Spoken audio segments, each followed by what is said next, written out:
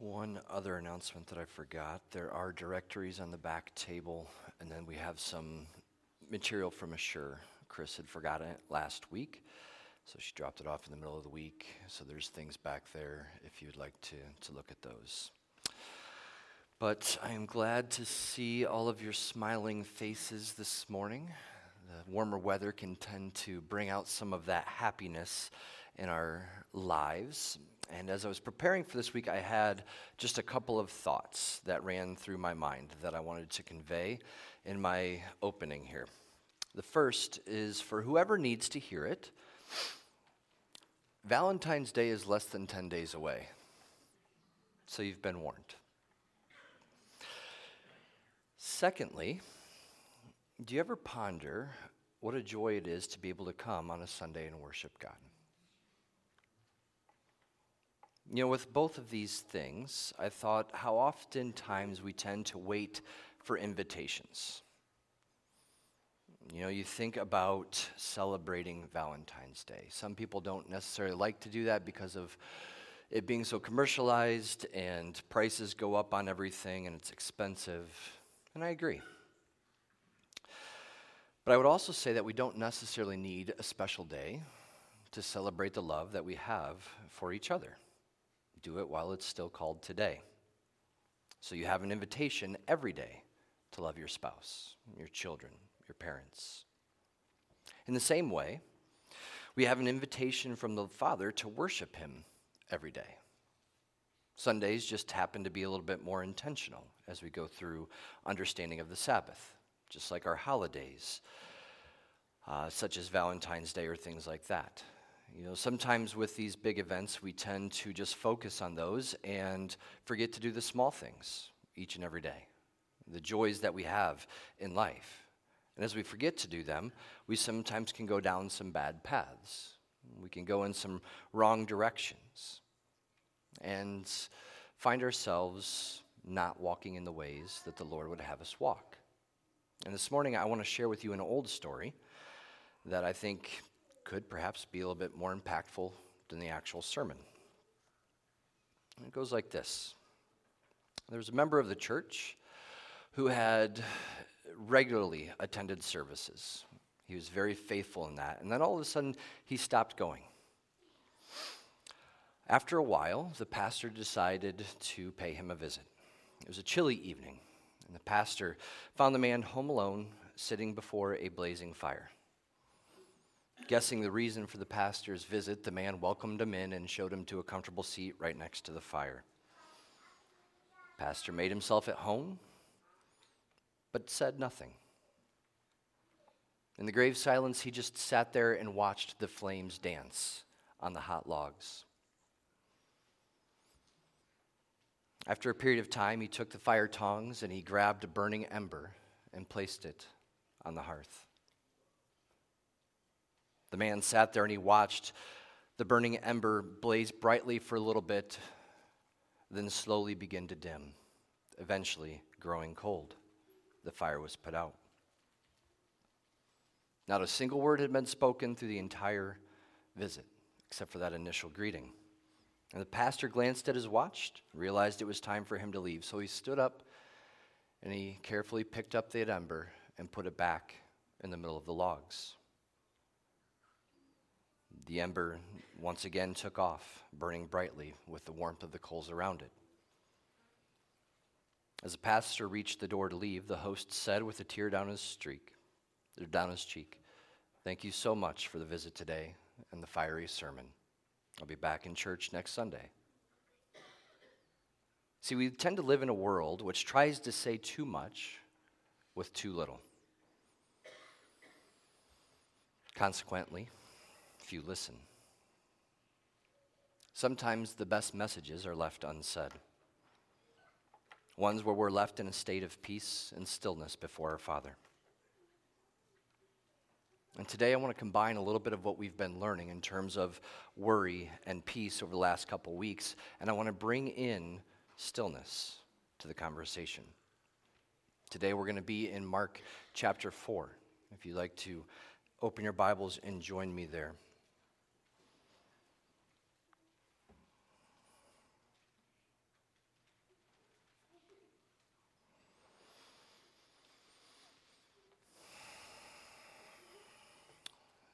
chapter 4, verse 35.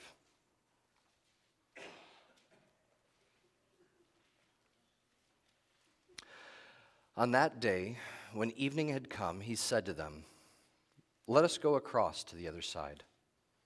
And leaving the crowd, they took him with them in the boat, just as he was. And other boats were with him. And a great windstorm arose, and the waves were breaking into the boat, so that the boat was already filling. But he was in the stern, asleep on the cushion. And they woke him and said to him, "Teacher, do you not care that we are perishing?" And he awoke, and he rebuked the wind, and said to the sea, "Peace, be still." And the wind ceased, and there was a great calm. And he said to them, "Why are you so afraid? Have you still no faith?" And they were filled with great fear, and said to one another, "Who then is this, that even the wind and the sea obey him?" Father, as we continue in this series of rest, I pray that you would open up our hearts to this idea of stillness, that we can understand your truths, and that we can understand what you're calling for us to be. In Jesus' name I pray. Amen. So over the next couple weeks, I'm going to speak on different events that happen in Jesus' life and ministry. Things that show him dealing with rest and this topic and the surrounding terms that we've been covering. And if you still have your Bibles open, you can look up through chapter 4. And if you have the red letters in the Bible, you can see how much of this is teaching from Jesus. Right? So we can see that this has been a very full day for him in terms of teaching, of going through and instructing people. So at the end of the day, he would be tired. We also see how this is a setting at the Sea of Galilee. Okay, this is where Jesus would preach a lot of times. He would do this teaching. Many times he would just kind of stand in a boat, be pushed out into the water a little bit because the acoustics there were really good. His voice would bounce off of the waves. There was a lot of cliffs and high hills that were around him so that it would kind of come back and he would be able to speak to the large crowds in this way. And as people continue to come to hear him teach, to hear his thoughts on things, they were realizing how much authority that he had. So they wanted to hear this voice. Now, but the day is being over. Jesus needs a break, so they're going to go to the other side of the sea. Now, the Sea of Galilee is 21 kilometers long and 13 kilometers wide, which for us Americans is 13 miles long and 8 miles wide. So they would arrive, sometime in the middle of the night or by the next morning.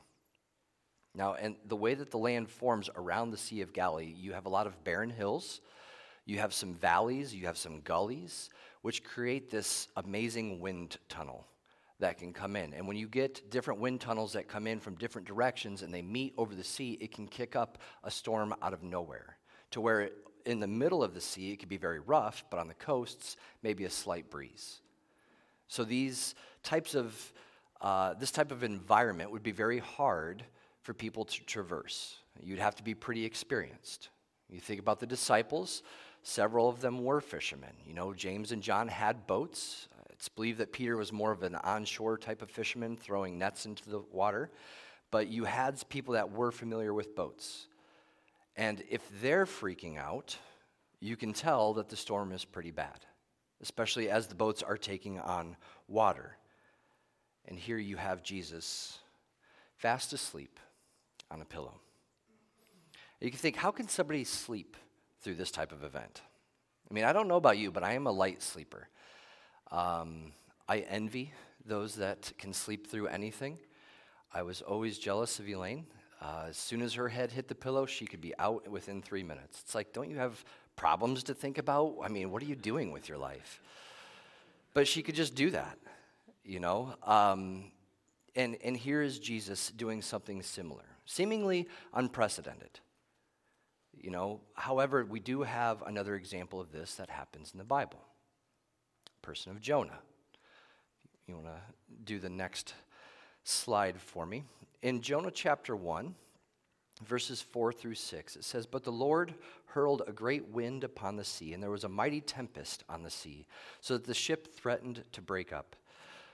Then the mariners were afraid, and each cried out to his God, and they hurled the cargo that was in the ship into the sea to lighten it for them. But Jonah had gone down into the inner part of the ship and had lain down and was fast asleep. So the captain came and said to him, 'What do you mean, O you sleeper? Arise, call out to your God. Perhaps the God will give us a thought to us that we may not perish.'" So when we look at this example, we can see some similarities. We can see some differences. Just pointing out the differences between Jonah and Jesus. Jonah is a runaway prophet. He's kind of a fugitive running from the call of God. We can see how he is more of the source of this danger that is coming upon them. And it's been described he has more of a dead conscience, not really caring what's happening. He's just asleep because he's doing what he wants to do. Whereas with Jesus, he has more of a pure conscience as he's doing the will of the Father, and he ends up clearing the danger for the disciples. We also see some similarities between the responses of the other people that are involved. The captain crying out to the sleeper in order for him to cry out to his God in order that they might be saved. And then we see the disciples crying out to Jesus, in a way rebuking Jesus, because they think he doesn't care that they're going down. It's more of a cry of distrust, of worry that's coming from them. And as we look at that type of reaction, I want to compare that to our own lives. Think back to perhaps times of uncertainty, times of tragedy, times of difficulty. What was our response like? There have been many prayers where I'm just crying out, "Oh God," because I don't know what to articulate. I don't know what to say, and I have the understanding that God knows what I need, and he can understand my prayer, and the Spirit can take my groanings and make it intelligible. But in the same instance, I know there's many times where I'm crying out that same prayer, and it's mixed with anger. It's mixed with me blaming God. It's mixed with misunderstandings. It's mixed with worry and fear. Because there's things that happen to us in our life where we might feel like the Lord has forsaken us, that he's not there, that he's not concerned with what's going on in our lives. And we react in ways that jump to conclusions, that are full of fear and worry. We can look at how on the sea, these waves and this wind, they are turbulent, they are chaotic. Just like in the disciples' reactions that they're currently facing, right? Then we look to our own lives. We see the chaotic nature. We see the turbulence in our lives, and we might think that we're about to drown. We think that we're in over our head in so many different areas in our lives, whether that's our marriages, parenting, work, finances, illnesses, politics, so many more areas and issues that we face. There's so many areas in our life where we can think it's too big. It's too much for God to handle because it's outside of our mental realm of comprehension. And we worry and we fear. But God is the creator of the heavens and the earth. Everything was made through his word. We know that truth. But the problem that comes in is because we think we know how God should handle things. Because, of course, God should be on my side.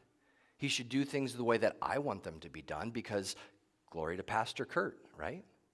That's what God is supposed to be about.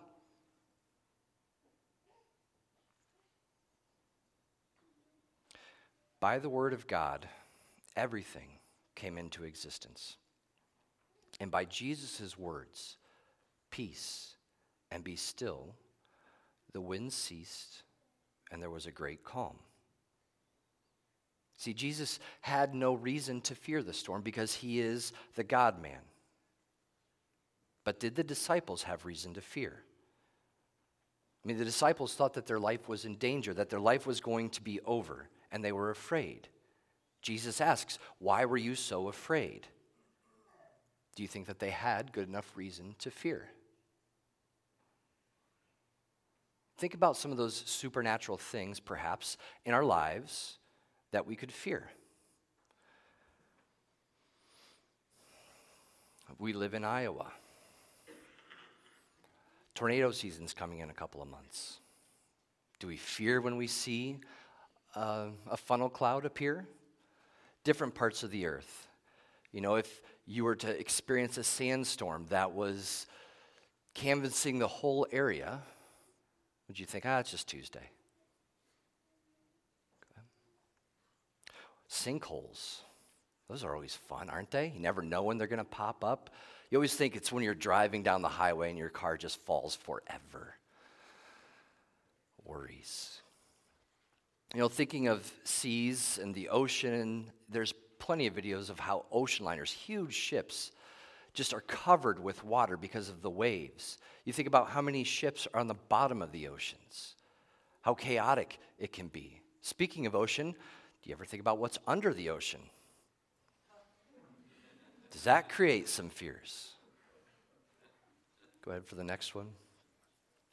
You might not be able to see this as clearly, but one of the big fears that people have is arachnophobia, fears of spiders. And this tree is covered in spider webs. One good yuck. Go ahead. And then, of course, taken during the Depression, lunch on a skyscraper. Heights? Anybody afraid of heights? You know, they've tried to recreate this picture in modern times, and of course with OSHA you can see all of the straps hanging down because safety first, right? But to be able to sit there, eat a lunch that many feet high in the air, crazy. Go ahead.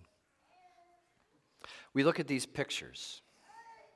Some of those pictures could be things that strike fear in you, that can bring about anxiety or worry in your life. You know, if you are actually present in those situations, are they enough reason for you to fear? Think back to the disciples. You think to the early church. You know, many early Christians faced persecution. They were thrown into the Colosseum to be fed to the lions. Do you think they feared? Maybe some. Think back into the book of Acts, and you see how the disciples are rejoicing at the fact that they were beaten for the sake of Christ, for his name. They weren't afraid of that type of persecution. Paul, who says to live is Christ and to die is gain. Jesus says in Matthew 10, do not fear those who can kill the body, or who can kill the body but cannot kill the soul. Rather, fear him who can destroy both soul and body in hell. See, as Christians, we are to have a different mindset from what the world gives us. We're not to be resting in fear and worry. We're not to be contemplating all of these issues. We have to have an understanding that fear wipes out faith in strong ways. And again, as you kind of glance up there through Mark chapter 4, and you see some of these teachings that Jesus is giving, he's giving these explanations further to the disciples, so they're getting extra teaching that's being brought out. Now, at this stage, they don't fully understand that Jesus is the Christ, nor do they understand what the Christ means. They won't understand that until after the resurrection, after the Spirit comes upon them. But they do know that he is a powerful man of God. They understand that he is sent from God, and that he has taught them about having faith and about seeing and perceiving. And if they can understand who Jesus is, would they have the fears that they do currently?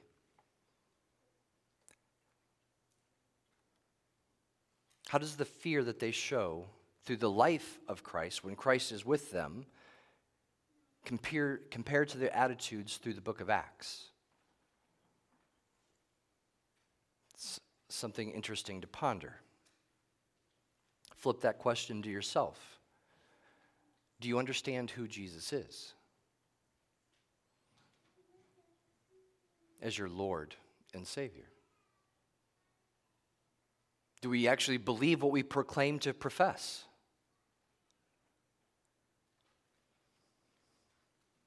If we do, why would we worry and fear? How quickly do we forget the times of teaching when the times of testing come? The why do we fear question. It's actually pretty simple. We live in a fallen and broken world. We're surrounded by people that break their word, break their promises, and we get skeptical. We too have broken many promises and words. The reason why we fear is because of sin. The reason why we fear is because we are separated from the Father. Sin can bring in worry and fear. And if we're actively pursuing sin in our life, we're going to be living in that state of fear and worry, rather into a state of rest and peace. But let's put this to test in terms of what the Word of God says. So, do we trust in the Word of God? Do we trust what Jesus says? Let's break this down by using our passage. Jesus says, early in the passage, let us go across to the other side. So there should be no doubt that that's what would happen. There shouldn't be any fear if the Word of God has spoken. The disciples should understand that that's what's going to happen. Now, we have the Word of God. So as we're in the Word, we see His words, we see the teaching, we hear His words through prayer, and we understand what God says. So there should not be any fear surrounding what we see in the Word. But again, fear comes in because things don't happen the way that we expect them to happen, the way that we want them to happen. And we begin to doubt the Word of God because it's not happening in the way that I want to. And we begin to question God rather than our own interpretations, rather than our own perceptions, rather than our own expectations. We choose to question God. Because in reality, God is for us. God is to make our lives better. These are the thought processes that we can wrestle with. These are the ways that we're living out our lives. The second thing we want to see within this passage is, where is Jesus? He's right there in the boat with them. He is present. It's not his time to die. It's not his time to sacrifice himself. His ministry is just starting. And again, maybe they don't fully understand what all of that means. But Jesus is right there with them through this crisis. Where is Jesus now? If you want to be technical, he's sitting at the right hand of the Father. Said that for you, Phil. But he is present with us, living with us, abiding with us through the Spirit. The things of this world may be difficult. They may be full of pain and grief and complicated decisions. But in the full scale of things, they pale in comparison to what's coming for eternity. And through all of the difficulties, through all the crises, through all the traumas that we face, Jesus is there with you to comfort you, to give you strength, to carry you as you need, to admonish you when you are wrong. So we are not to fear, at least in the ways that we normally do. See, after the raging storm ceases, they had a great fear. And this is an emphasized fear because it shows that their fear is because of the supernatural power. And you look at Jesus' commands here. He simply says, peace and be still. And the winds and the waves obey. As a parent, I would love to be able to say, peace and be still, and have kids obey. What's your secret, Jesus? Why do the winds and the waves obey? Well, let's look at Scripture for that answer. You can go to the next slide, Paul. Turn over to Psalm 107 in your Bibles, please. I just have the first two verses up here for us, and I'll read these as you guys find that passage. It says, "Oh, give thanks to the Lord, for he is good. For his steadfast love endures forever. Let the redeemed of the Lord say so, whom he has redeemed from trouble and gathered from the lands, from the east and from the west, and from the north and the south. So this is a psalm of praise recognizing who God is. And it's let the redeemed of the Lord say so. So those that have been saved by the Lord. And it's, it covers every direction. So every corner of the earth is being called to remember what the Lord has done for them. And it goes through different regions. It talks about the deserts. It talks about those that are afflicted. It talks about those that are in the shadows, in the throes of death. But then we have a familiar scene that picks up in verse 23. Begins this way. Some went down to the sea in the ships, doing business on the great waters. They saw the deeds of the Lord, his wondrous works in the deep. For he commanded and raised the stormy wind, which lifted up the waves of the sea.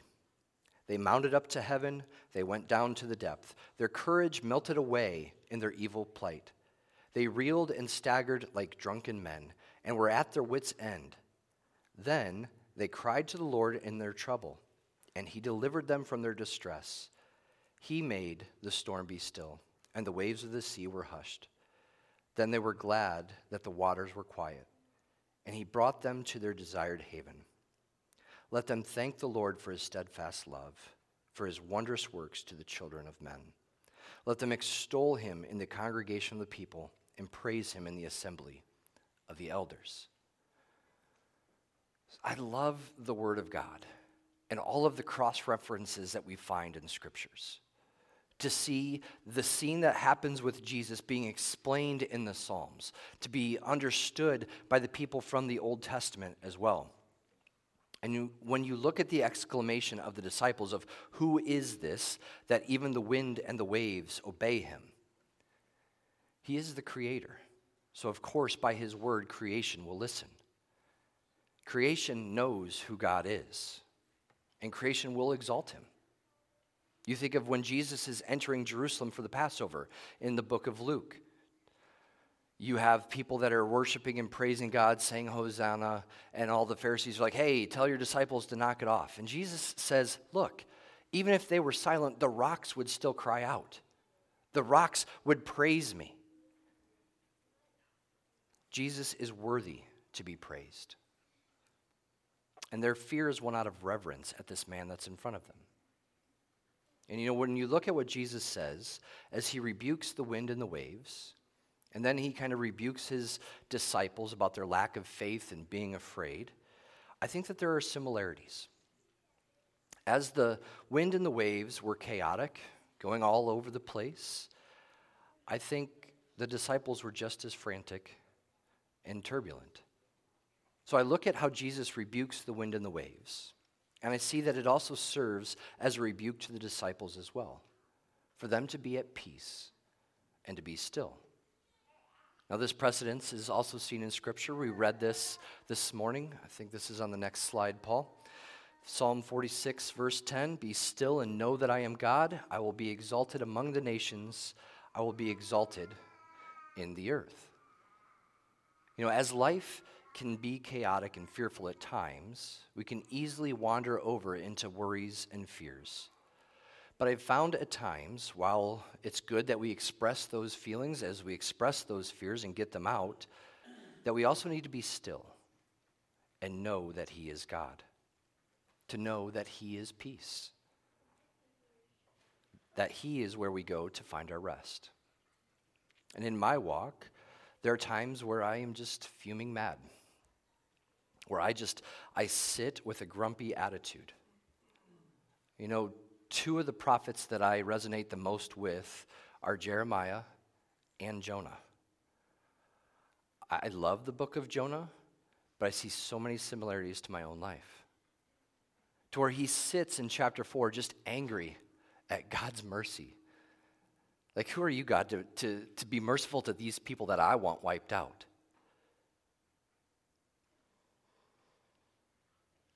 When I think about that type of attitude, I fight God. I complain, I grumble, I worry, I fear. Through those times, God shows me his way is the truth. And I know that it's the truth. But I have a choice to make. I could continue to sit there in a grumpy attitude. I could continue to sit there in fear.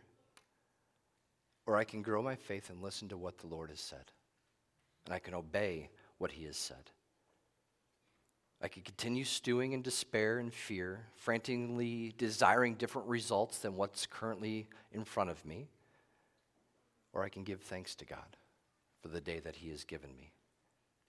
Being thankful that he is patient, that he has not forsaken me, and that he continues to be right there with me in the boat. At times, we can continue to try and save ourselves by trying to bucket some water out as fast as we can. But God calls us to be still, to have faith in his goodness and his word because he is God. And if you think about your own situation right now, life might be beating you over the head. Things are a mess, and you might not know where to turn. If that's you this morning, I would love to have the chance to pray with you. But today I want to take a moment, and I want us to be still. I want us to try and understand his peace and experience his rest. So as we close today, I want us to be silent before the Lord. Try to clear any thoughts that you have of where you need to be and what needs to happen next. And instead, just close your eyes. Rest before the Lord.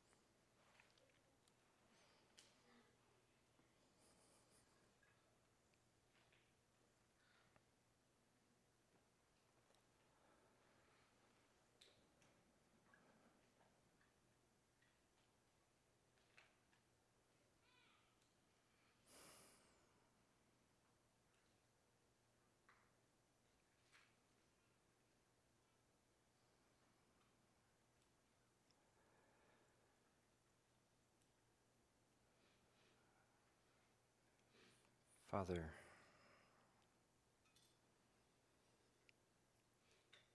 feels so unnatural and uncomfortable to just be still, to do nothing, to not be concerned with the things of this life. Our schedules, our conflicts, our traumas.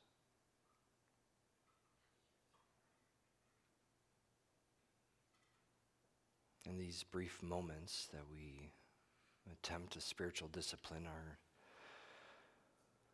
are not enough compared to what you call for us.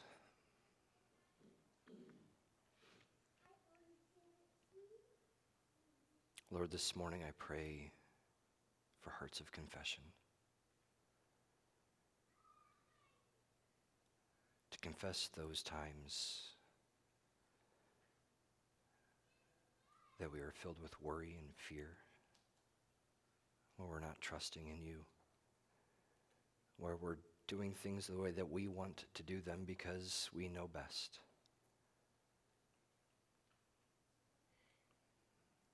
Lord, it is not an attitude of lordship at all. It's not one of humility. It's not one that you call for in your word. Lord, I pray that our souls can thirst for you because you are our refuge. You are our strong tower. You are our help.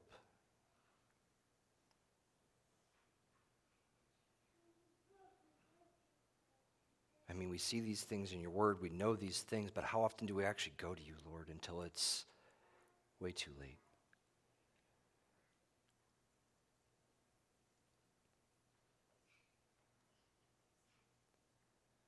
Father, I pray that we can instill rhythms of stillness and rest in our lives,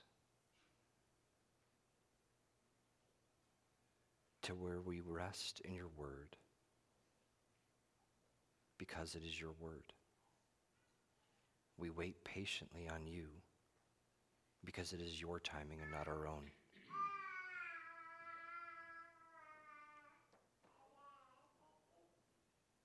And as different distractions and events happen in our lives, Lord, I pray that you would allow us to treat them as opportunities to show your grace and your love, to show your truth in situations where your truth needs to be expressed.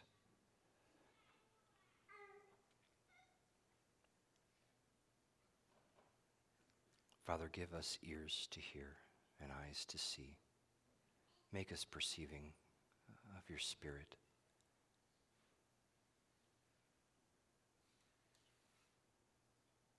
Allow us to spend time in deep contemplation this week, to meditate on your law, to meditate on your word,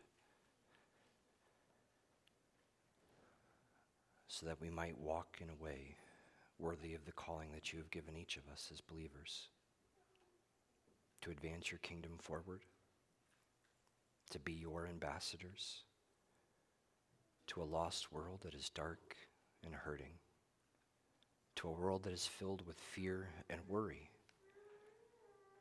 Lord, the church is supposed to look different. It is not supposed to look just like the world. Allow us to rest in your grace, in your mercy, and your compassion. Allow us to receive forgiveness and to forgive those that have wronged us.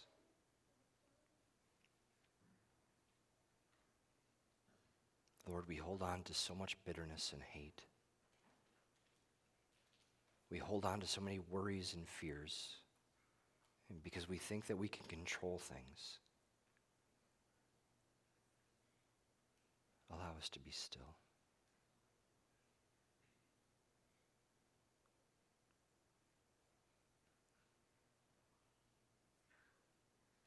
Allow your peace to lead and guide us.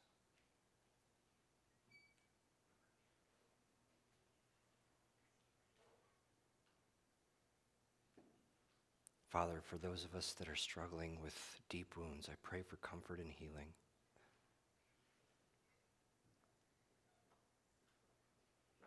I pray for us to understand your presence, that you're right there in the boat with us, and that as we cry out to you, you will respond.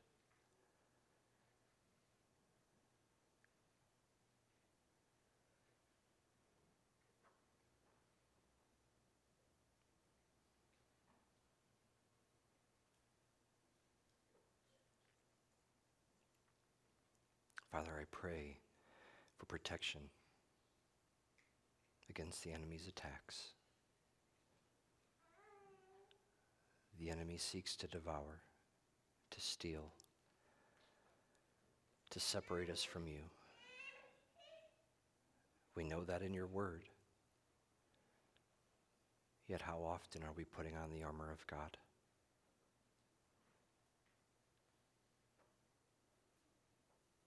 How often do we listen to his lies and go along with him?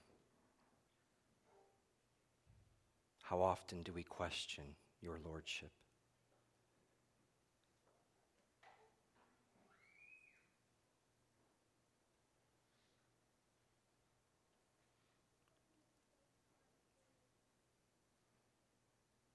Father, I pray that as believers you would continue to sanctify us, to make us into the image of your Son, that we would see some good results this week, results of growth, of obedience, of trusting in your word.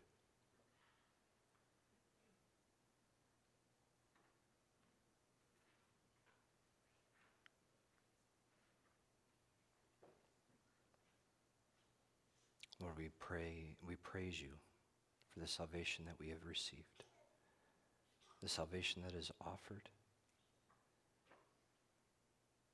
And Lord, allow us to lean in closer to that with humility, understanding the joy that we are called sons and daughters of God.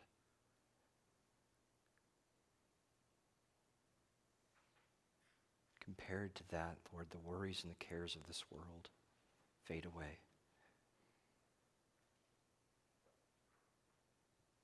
Lord, I lift this body to you today.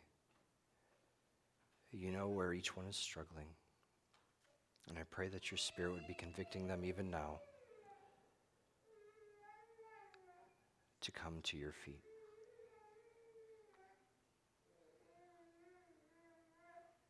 I praise your holy and precious name, Lord. In Jesus' name I pray. Amen.